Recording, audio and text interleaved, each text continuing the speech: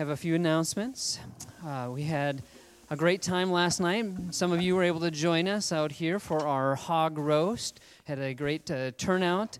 Have a few pictures on the screen of the fun time we had out here. And so we had numerous people that were saying, when are we going to do this again? So keep your ears perked up for that. Maybe we'll try another event like that. It was just great to be together, hearing people visiting and connecting after a long time of not being able to do things like that. We are doing a kickoff for the Soul Garage this coming Wednesday. So our summer calendar kind of been flipped upside down, but this past week we decided to go ahead and do a summer kickoff event. It's going to be kind of a 2-for-1 deal, 2 separate events, same day. The first event is at 1:30 p.m., and this is open to all youth. Parents can come as well as young adults. And it's going to be some conversations about current events. And so obviously there's a lot going on in our world, and we want to help navigate that from a biblical perspective. And so we're going to spend about an hour doing that together, just having a conversation, and looking into some things that Michelle and I have been compiling to help us navigate through some of these interesting things we're facing in our world. And then at 3 o'clock, we will do our kickoff. We'll have, if the weather's permitting, we'll have a little campfire out here. We'll do some food and fun and games and fire. And so that's from 3 to 8 p.m. for all youth. And that includes incoming 6th graders. So 6th graders, even if they're planning to finish up Awana this next year, they're still welcome to join us this summer for youth events as well. So we'd love to welcome in the new 6th or 7th graders that haven't been a part of the youth group yet. And then a reminder that we have, well, maybe this is the first you've heard of it, June 28th, we are going to try to do corporate prayer again. It's been a little while since we've been able to do that, but we love to gather back together as a church to pray together corporately, face-to-face, and not just doing it through video. So that's June 28th at 6 p.m. And then August 14th and 16th, if you were here 2 weeks ago, we mentioned this for the first time, but we're going to do a camping weekend, all-church camping weekend. Everybody's invited. That's going to be up in Birchwood, 14th through 16th at Doolittle Park. We do have some sheets at the welcome desk that are printed off, about 25 of them, and if you're interested, you want to grab one of those.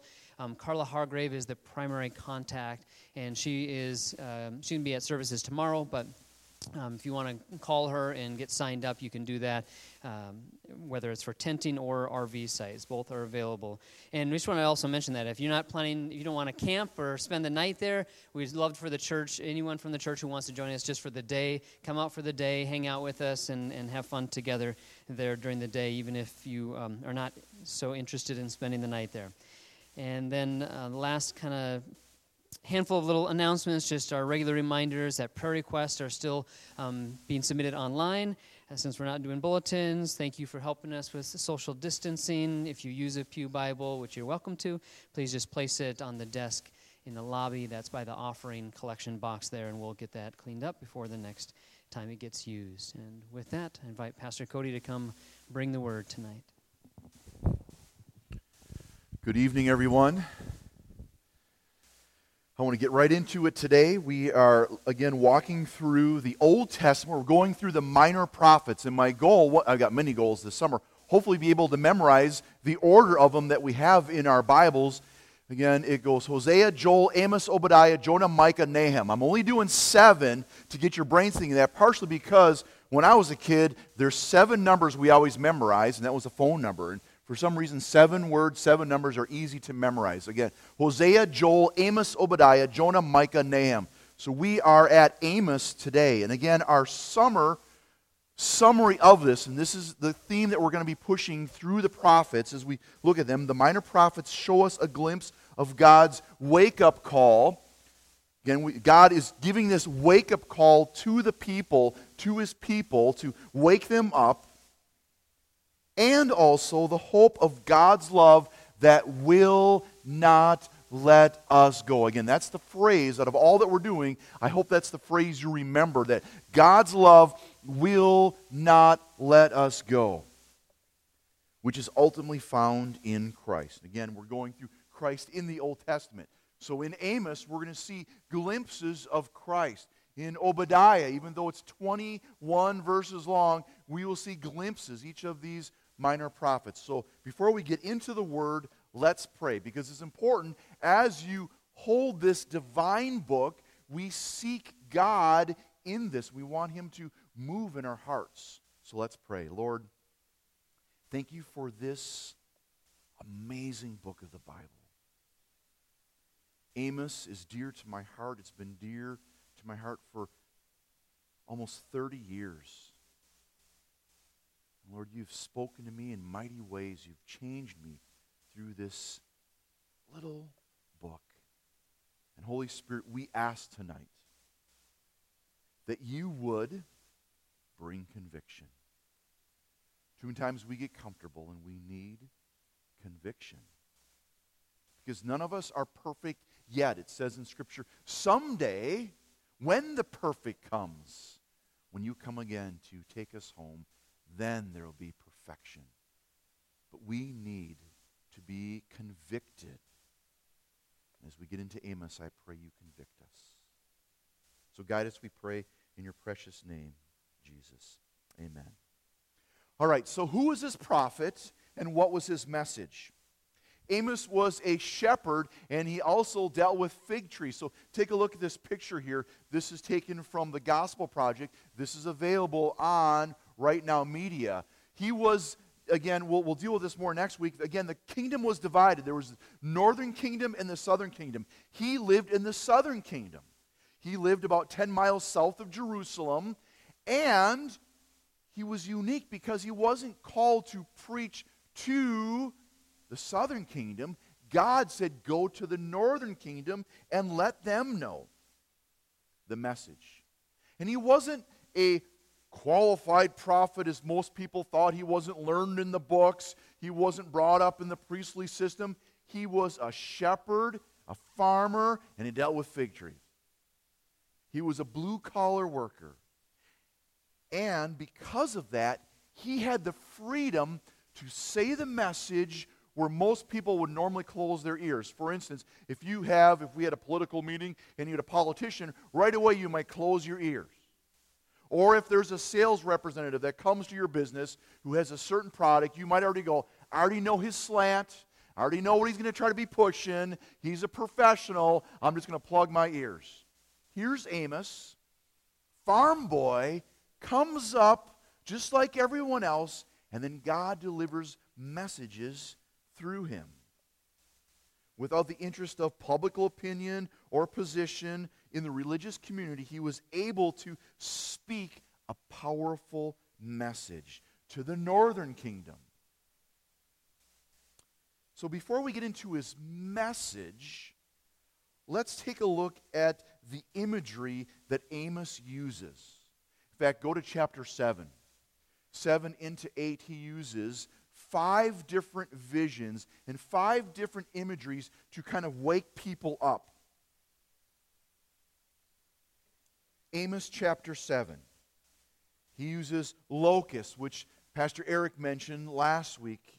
Joel uses locusts. He uses fire, and then he uses this analogy of a plumb line. Take a look at this. Chapter 7, verse 7. This is what he showed me. The Lord was standing by a wall that had been built true to plumb, with a plumb line in his hand. And the Lord asked me, what do you see, Amos? A plumb line, I replied. Then the Lord said, look, I'm setting a plumb line among my people Israel. I will spare them no longer. So here, Amos has these 5 visions that he reveals to the people, to Israel, and God gives them saying there's judgment coming. And again, these visions are wake-up calls to his people. So let me give you an example. I recently went 2 weeks ago on vacation. We were gone, I think, 5 or 6 days. I forget how many days. It just blurred together. We went to South Dakota to see the Badlands, the Black Hills, Mount Rushmore. Anyone has ever gone out there? Raise your hand. Most of us have. When I was a little kid, I was like, that's the poor man's vacation for Wisconsinites. You know, if you can't go to Disneyland, you'll go there, which I think is a better place to go. So when we were there, we went to the Badlands, went to the Black Hills, and then we went to this great place, Mount Rushmore. Take a look at these 4 great faces, all right? I'm not talking about the carved ones. I'm talking about my daughters, okay? We were there, and you could see the beauty of it. And one of the main attractions, of course, are these carvings. And I was able to get up as close as I could. The next picture is as close as I could get to it. If I would have brought my climbing gear, I might have been dressed in camouflage, snuck around, tried to do some crazy stuff, but I didn't want to get put in jail, so I didn't. We stopped and looked at this model. Here's a picture of the model. The next picture, in this room, they have this model of what they were. In fact, the carving isn't complete. They ran out of time and ran out of money. The goal was to do, if you notice, look at all the way down, Lincoln's hand, all that stuff. It's not complete. Well, it's complete in our opinion. But when I was standing there in the room with my wife, and Grace was with me, I noticed hanging right by Lincoln's nose is a what? A plumb line. Maybe you can't see it. Go to the next photo here. Here's one in front of Jefferson. Here's part of the model too. They would hang these so they made sure their noses were straight, not crooked, and they wanted to make sure everything was to scale. And then here's another picture. The last picture, I think, is there they are. Oh, I'd love to be hanging off that like that. I wish, oh man, if I could do that, it'd be awesome. Anyways. So notice that there's plumb lines to make sure everything is in accordance. It must be straight. It must be accurate to what they sculpted and what they wanted. So a plumb line is a string like a mason line with a heavy weight that you hang. I have one in my garage. I'm going to bring one to show you. That way the wall, if you hang it up by a wall, you can make sure the wall is straight, because if it's crooked, it could fall on someone. They didn't make walls like we do today. Back in the day, they didn't have 2x4s. They didn't have sheetrock. They didn't just slap it together. They had chunks of stone. And if you piled it up 10 feet or more, if it's crooked, it could fall on someone and kill someone. So a plumb line helps things be straight. It's kind of like a level. We use levels more today. Now you probably use lasers. Matt's probably like, yeah, they use lasers and all that kind of stuff. You don't want crooked walls because they could collapse. So back to Amos chapter 7. God is saying this. Guess what, people? I have a standard. I have a plumb line. And my standard is my law. This is how you should align yourself. Be straight. Be in accordance to my standard. And if you don't, if you deviate, then you'll become crooked. And then you'll be ready to collapse. Not even just physically, but spiritually and morally. You will collapse if you don't stay to my standard, to my plumb line. So where did the people fail? I mentioned many years ago I got into Amos. I decided to read through the Bible alphabetically, not verse by verse, but I started with Acts, then Amos. And I camped out in Amos for a month. I'm like, boy, I'm not going to make it through a year. Amos has a powerful message. And it's interesting that Amos is different, and so, same with Obadiah. They're different than your typical minor prophets. Most of them are like, guess what? You failed, you broke God's covenant, judgment's coming, but a remnant will happen. Amos gets very specific to the northern kingdom. The kingdom had reached great prosperity and military heights, and politically they felt secure. So they're laying back in their lawn chairs, feet up, going, oh, life is nice for us right now. We feel secure, everything's great. And having those things in itself is not bad to have or to want. But many times when humans arrive in this position, they become, here's dangerous words, self-reliant. They became self-reliant. For the Israelites, they became outwardly secure, but spiritually smug. They indulged in things they shouldn't indulge in. They stepped away from God's standard. They had luxurious living. You read through Amos, you realize, wow. Corruption, towards others in the legal system. And one of the big things Amos says, you're oppressing the poor. What are you doing? You're living all fancy, but you're using the legal system to not care for the poor. In fact, take a look on the screen. I'm going to look at different parts of Amos here. Amos chapter 2, and then into 3 and then 5. This is what the Lord says. For 3 sins of Israel, even 4, I will not relent. They sell the innocent for silver, and the needy for a pair of sandals. They trample on the heads of the poor as on the dust of the ground. They deny justice to the oppressed. Now into chapter 3. I will tear down the winter house along with the summer house. The houses adorned with ivory will be destroyed, and the mansions will be demolished, declares the Lord. Into chapter 5. You levy a straw tax on the poor and impose a tax on their grain. Therefore, though you have built stone mansions, you will not live in them.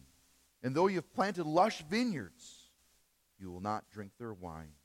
For I know how many are your offenses and how great your sins. There are those who oppress the innocent and take bribes and deprive the poor of justice in the courts.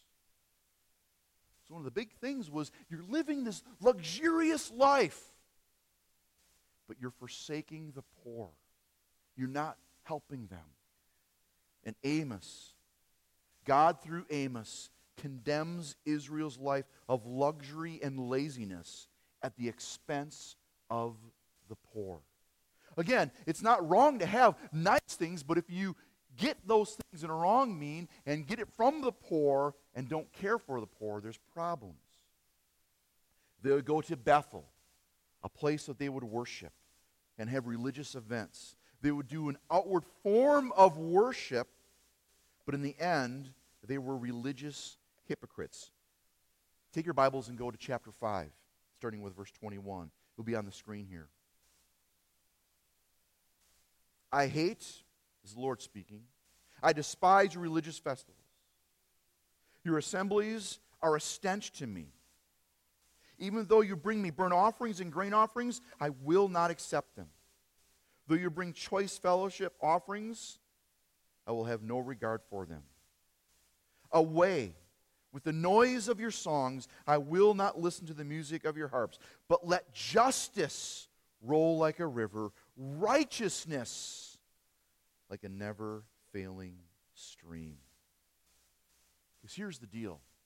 You cannot say, I love God, and not love your neighbor. You can't say that. Because of their spiritual failure, they didn't stay true to the plumb line. They were going in areas of injustice. They didn't care for the poor. And God was done with that. But notice that last verse there, verse 24, there's the word justice and righteousness. In the Hebrew language, there's 2 words, primary words, for the word justice. The first one is mishpat. Mishpat is kind of the basic meaning, to treat people fairly, impartially, to give people their rights. Now listen to this. When you give someone their right, that means you care for them, but if they broke the law, then the right is punishment. Remember that.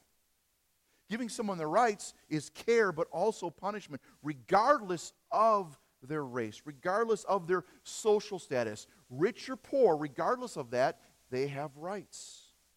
For all persons. Why? Why does everyone have rights? Here it is. Never forget this. We've been created in the image of God.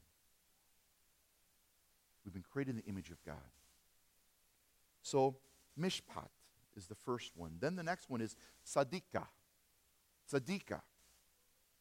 This is translated as being just or being righteous. Let righteousness flow. The way in which a person conducts relationships with God, within the family, and within society, with fairness and kindness. This is how you live it out. You must have this tzadikah about you. You're righteous. when you're sitting at a place and someone fancy comes in, you get all, oh, I'll take care of them. But if a poor person comes in, oh, I won't worry about them. No. In fact, in the Old Testament, the biblical understanding of justice and righteousness with these two words includes, I got four things here. Divine justice, whether judgment or blessing. God is all about this justice. You'll have judgment or blessing. Or in a government way, governmental justice, there should be legal systems that care for problems. Also, individual justice, person to person. And lastly, groups, social justice. Amos warned the people that there were consequences of religious hypocrisy and social injustice. If they would have stayed to the plumb line that God gave them, things would be good for them. If they would have stuck to the law, it would have been good. And God holds people accountable for their social policies and care for the poor. In fact, here's out of Deuteronomy 15. Listen to this. I command you, you shall open wide your hands to your brother, to the needy, and to the poor in your land. Why is it when we have a lot of stuff, we go like this? I'm just going to keep it in my pocket. We should open our hands in a great way. It says, open your hands wide to those who are needy. And they were breaking the law. Israel's hypocrisy and injustice had been ugly and painful. Still, it could not extinguish God's faithful, redemptive love that will not let them go. In fact, turn to the last verse of the whole book of Amos. Chapter 9. God will restore a remnant in Israel. And in the end, here is a promising hope for the future in the form of a messianic kingdom and blessing and the permanent restoration of Israel. Amos chapter 9, verse 15. I will plant Israel in their own land, never again to be uprooted from the land I have given them, says the Lord your God. Even though they failed, even though Amos had to come from the south, go to the north, warn the people, you're messing up, God in the end says, guess what? In the end, you'll survive because I have a love that will not let you go. So that's the message of Amos in a nutshell. So what is the message of Jesus that resonates with Amos? So here we get into something very important. I encourage you, I know we don't have pencils anymore because we didn't want like kids playing with pencils, but maybe get your phone out and this is where you take some notes. If you have a pencil and paper, take some notes. What I'm first going to do is talk about Jesus and his words of justice, and then how justice should be thought about today in our lives. The themes of justice and righteousness are covered often by Jesus. In fact, if you go through Matthew, Mark, Luke, and John, you cannot miss how Jesus deals with justice, the oppressed, the poor, those who have diseases. In fact, let's do this. I got some of these on the screen. You can turn to them. Matthew chapter 23. Talking about religious people here, Jesus says, they tie up heavy, cumbersome loads and put them on other people's shoulders, but they themselves are not willing to lift a finger to move them. I'm going to jump from verse to verse here. Everything they do is done for people to see. They love the places of honor at banquets and the most important seats in the synagogues. Jumping down to 23. Woe to you, teachers of the law and Pharisees, you hypocrites! You give 1/10 of your spices, mint, dill, and cumin, but you have neglected the most important matters of the law: justice, mercy, and faithfulness. You should have practiced the latter without neglecting the former. In the same way, on the outside, you appear as people as righteous, but on the inside, you are full of hypocrisy and wickedness. Just like the people in Amos. Looking all shiny on the outside, trying to do what they can so they can be religious, but they're not caring for others, justice, mercy, and faithfulness. I could have spent 20 minutes reading verses of how Jesus deals, but just only two more here. Luke 14, verse 13. But when you give a feast, invite the poor, the crippled, the lame, and the blind. The themes of God's justice in the book of Amos are supremely filled in Jesus Christ. They truly are. Jesus is the one who does it. In fact, take your Bibles, go to Luke chapter 4. This is a famous passage. We've read it already twice in our series, Christ in the Old Testament. Luke chapter 4, starting with verse 8. Jesus picks up a scroll, Isaiah. It says, "The Spirit of the Lord is upon me, because he has anointed me to proclaim good news to the poor. He has set me to proclaim liberty to the captives and recovering sight, to set at liberty those who are oppressed." And the full good news of the gospel message is, yes, this deals with salvation, spiritual blindness, but also the full good news of the gospel reaches out to the poor and to the needy. That's the message of Christ. He is the one who fulfills this justice in God. But now we get to this big question.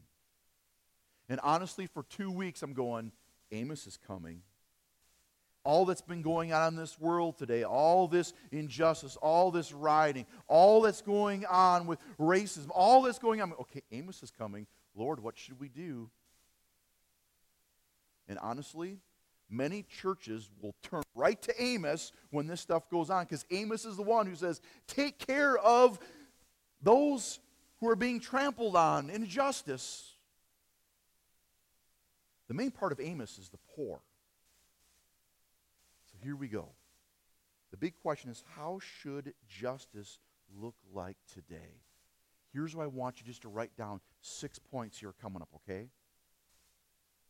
Is it the social justice movement? Is that how justice should look today? Is it evangelism? Is it, I should sell everything I have and give it to the poor? Jesus did say that to someone. What should it look like today? Where do we begin? What is the right way to understand justice and the right way to show it? To answer that, we look at what is at the heart of Christianity. A Christ-centered justice. Christ-centered justice. And you'll see here this in a moment. Any other ways of doing justice will fail unless you have a Christ-centered justice, because he is the one who is just and lived it out. So in our answer today, I'm not going to spend time looking at all the particulars of all the events happening in Atlanta, Minneapolis, and all that stuff. Instead, I'm going to look at the foundation of how we should understand justice, and then from there you can go, okay? Does that make sense? We're going to look at the foundation. 6 steps, and here we go. Step number 1, the first step, and we must begin with this. Here it is. Jesus is God's plumb line. Jesus is God's standard. He is the fulfillment of the law. He sets the standard on how we should love God and love others. Never forget that. Jesus is our standard. It's not a politician's way of doing it. It's not a group of people standard. Jesus is our standard. If something is wrong, the plumb line shows it. If you want to be right, look and follow Jesus, our plumb line. You got that? Jesus is our standard. He's our plumb line. Number 2, as a result, we see our sin. All have sinned and fall short of the glory of God. Jesus is that glory who took on flesh. We fall short of that. He's the plumb line, we're crooked. There is none righteous, no, not one. Jesus is our plumb line, he's our standard. Then, secondly, the result is we see our sin. We are crooked and we don't measure up. Point number 3. Third step. Know that Jesus is our justice. It's almost like this. Jesus comes in grace and says, guess what, Cody? You don't measure up, but I do. You can't make it, but I do. He's the perfect one. He lived the life of obedience, and God blesses us with the righteousness of Christ. And we receive mercy and grace, not condemnation. The right understanding of justice begins in our humility and repentance, receiving Jesus who satisfies God's justice against sin. God is just. His wrath, what? Comes on not me, but Jesus. Jesus is our justice. And he has become our justice. We look at the work of Jesus, and we see the clearest display of God's justice in him. Let's pause here again. These first 3 steps, if you don't have this, you will not understand what justice is about. Because you don't understand, you'll be prideful and say, oh, I can figure this, I'll fix society's problems. We're messed up and we're dependent, humble. Point number 4, the 4th step. Christ-centered social justice is an expression of the gospel. Let me say some bold things here. Social justice is not the gospel. And I believe without the gospel, social justice does not have the power it could have. Social justice on its own is not powerless, but it doesn't have the power because it doesn't have the gospel. Social justice isn't the gospel. You can't do true justice without point 1, point 2, and point 3. You've got to have those first steps. Those first 3 steps are the gospel. When we understand and have these 3 steps, we are bound to the one who is justice, and the worship of Christ creates true social justice because we have received it and we are called to live it out. The greatest tool for social justice is the gospel itself, point 1, 2, and 3. You can't just jump to point 4, 5, and 6. You've got to have point 1, 2, and 3 first. Doing acts of mercy is not the gospel message. I know some people who they'll just care for the poor, sell everything they have, feed them, and they think that's the gospel. This is part of living out the gospel. Doing part 4 without part 1, 2, and 3 is actually to lose the gospel message. From the foundation of the gospel, part 1, 2, and 3, come standards of conduct bound because we're in Christ. And they're found in the change of our priorities, change in our values, change in our behavior, change in our relationship with other people who are not like us. Out of the gospel, then that change comes. When we are changed by the gospel, that change is evident in how we care for the vulnerable from a gospel perspective. We give out justice because God has acted in justice towards us through Christ. We're the best ones to give justice because we understand we would be condemned without God. Let's now finish with steps 5 and 6. But too often, people jump to step 5 and 6 without 1, 2, 3, and 4. Step number 5. Ask, what is your role today? Ask God to open your eyes and be broken over our society.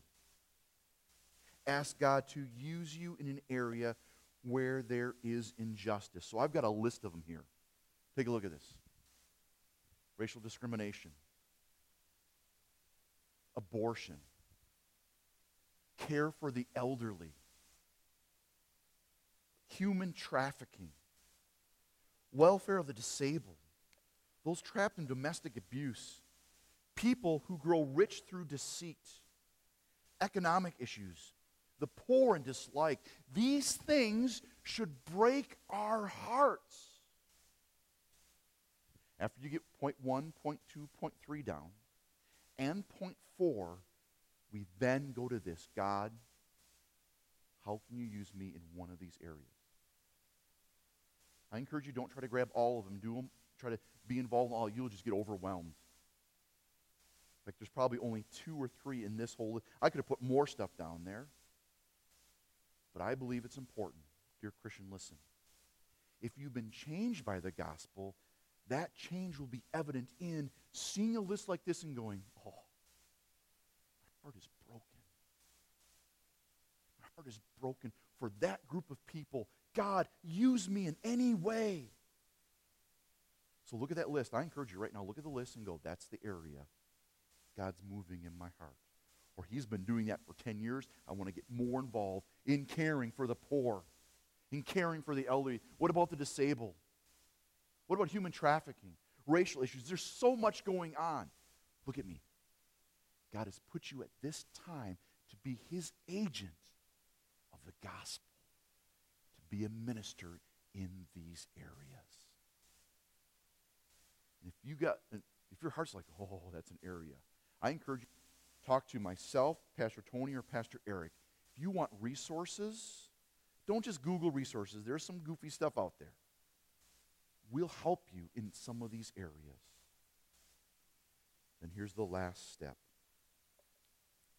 Be used by God in his will. Listen to this. It's not your strength, it's his strength. Be used by God in his will. Not your will, not your plan. Oh, I can figure it all out. No. What's his will? Be used by God in his will for his glory. Not so you can be the superhero, for his glory. Remember that loving God and loving your neighbor belong together. That's what Amos was saying. You go to the church and you celebrate, but look what you're doing to the poor. You can't do that. They belong together. Proclaim the whole gospel, which means calling people to follow Jesus, evangelism, and loving people as Jesus would. So let me end with this. 6 steps. But you got to start with step 1, 2, and 3. Then allow God to change your heart. And say, God, what have you given me in my hands to use to care for the poor, to care for those who are being neglected? Some of you kids might go to a school where there's the cool people and there's the rejects. And you want to sit at the cool person table, but what is God calling you to do? Maybe he's calling you to sit with the cool people so you can share Jesus with them. Or maybe he's calling you to sit with the poor kids, the rejects, who also need Jesus. He's placed you here for his glory to do his work. And each one of you have a place, a job, a neighborhood, a position, a family to do beautiful things for the gospel. Be humble and be willing to say, God, use me in any way. Let's pray. Father God, I thank you for the gospel message. In a very simple, specific, narrow sense, the gospel is that Jesus Christ came and died for our sins and we must confess and believe in him. But in a very wide, general, beautiful way, as Jesus lived out the kingdom of God, it's caring for the poor. It's helping those who are disabled. It's not neglecting our neighbor, but loving them. And yet I pray in this season of turmoil in America, revival would happen. And revival means repentance first. Brokenness. So break us from our deceit, from our gluttony, from our self-dependence and reliance, and help us love you and love our neighbor. Let's stand and sing.